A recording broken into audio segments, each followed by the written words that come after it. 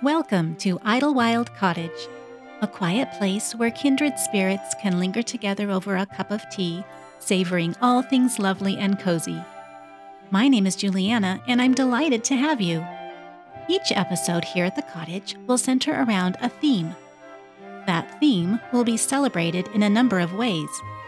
Through literature, art, nature, and even some favorite movie scenes, we'll cherish the sweet and simple things of life. So make yourself at home, and I'll put the kettle on. Hello, friends, and welcome back to Idlewild Cottage. There's a merry hustle and bustle in the cottage yard here today, for it is time to join the merry harvesters and bring home the fruits of the season. And so let's don our work aprons, straw hats, and kerchiefs, and step into several works, books, poetry, scripture, and art, gathering a variety of crops, from apples and pumpkins to cranberries, honey, and more. The early harvest season reveals the beautiful strength of the farmer, especially as described by Leo Tolstoy in his masterpiece, Anna Karenina. Set in 1870s Russia, our first scene of the day pulls us into the warmth of the haying season. Ivan was standing on the cart, laying in place and stamping down the huge bundles of hay which his pretty young wife deftly handed up to him, at first in armfuls and then on the pitchfork. The young wife worked merrily and dexterously. The close-packed hay did not once break away off her fork. First, she gathered it together, stuck the fork into it, then, with a rapid movement, leaned the whole weight of her body on it, and at once swung the fork in her arms and flung the bundle of hay high onto the cart. Ivan, obviously doing his best to save her every minute of unnecessary labor, made haste, opening his arms to clutch the bundle and lay it in the cart. Finally, the load was tied on. Ivan jumped down and took the quiet, sleek horse by the bridle. The young wife flung the rake up on the load, and with a bold step, swinging her arms, she went to join the women who were forming a ring for the haymakers' dance.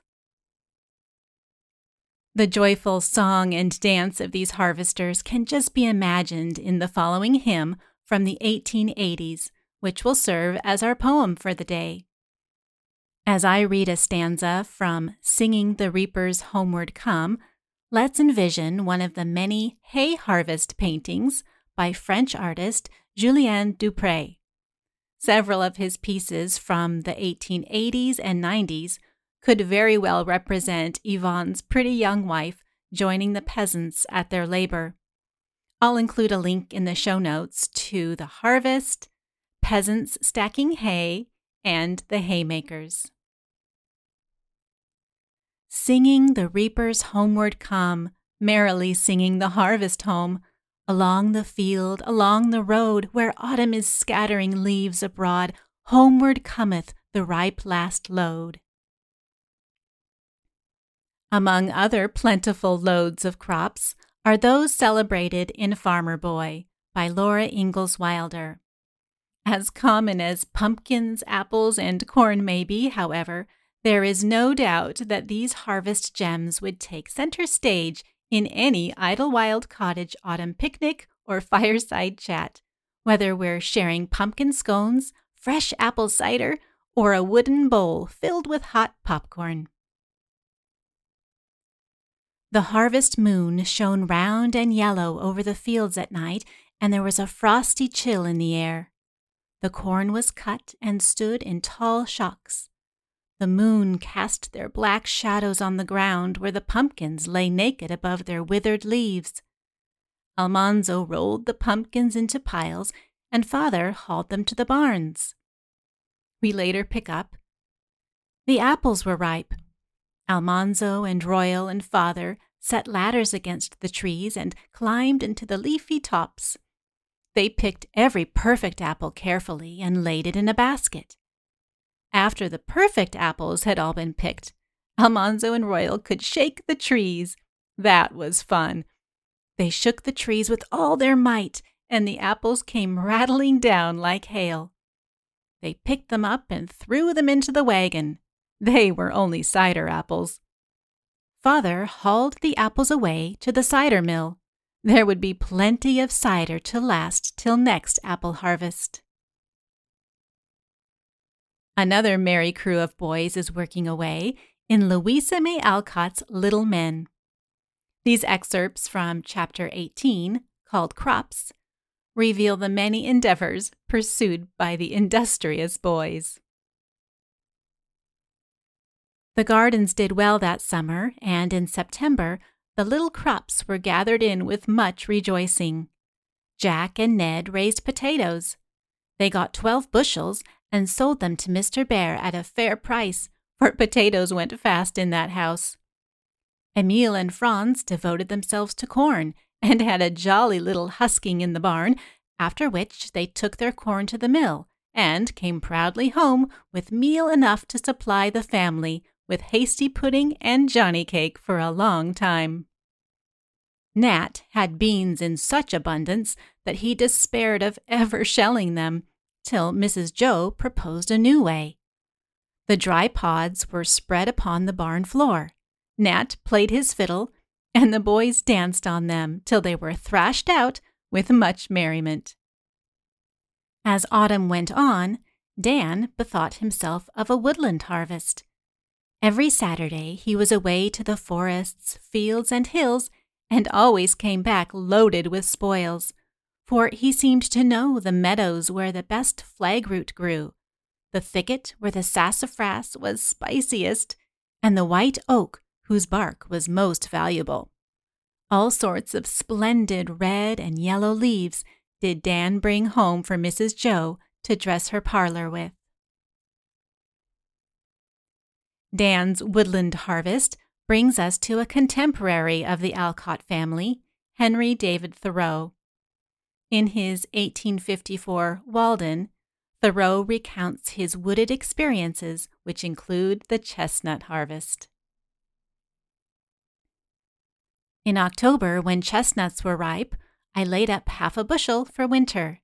It was very exciting to roam the boundless chestnut woods with a bag on my shoulder and a stick to open burrs with in my hand, amid the rustling of leaves and the loud reproofs of the red squirrels and the jays. Occasionally I climbed and shook the trees.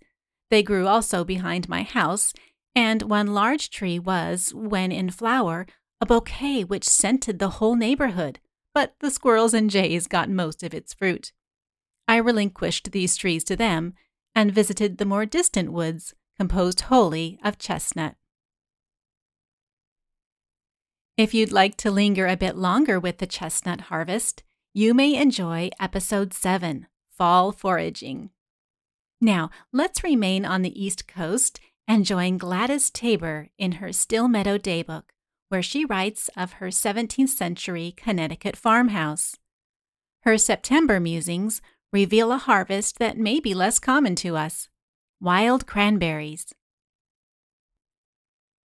The whole countryside is bright with color now, not the tender colors of spring, but the vital tones of autumn. Jill has been down in the lower meadow looking at the wild cranberries. They are paler in color than the tame ones, big ovals, very delicate and spicy. We do not know whether some former owner had a cranberry bog there or whether they just grew by themselves, but there they are.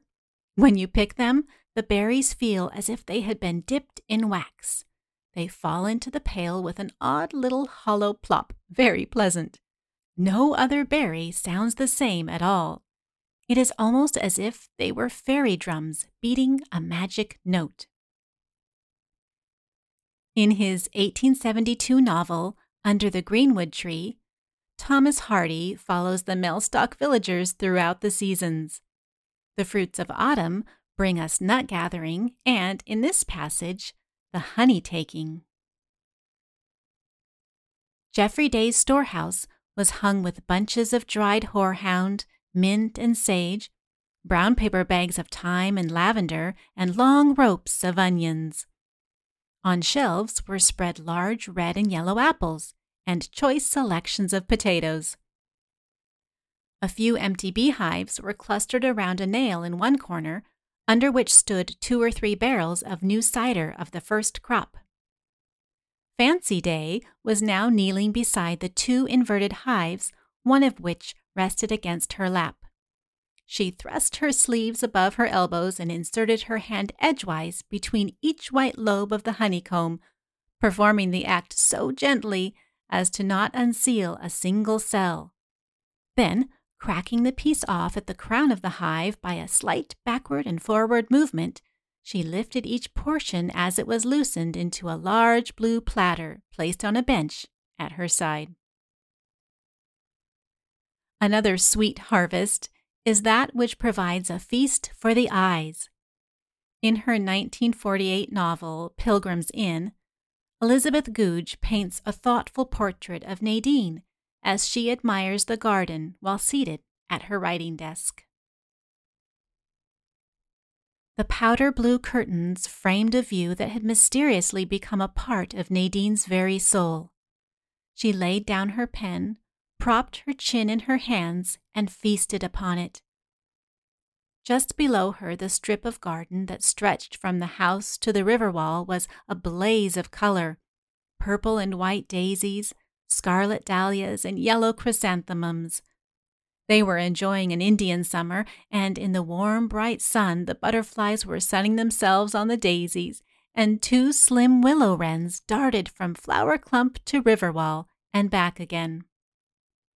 The river was blue, and beyond, the golden October woods swept to the blue of the sky. And finally, we come back to Laura Ingalls Wilder, who challenges us to consider yet another unique harvest.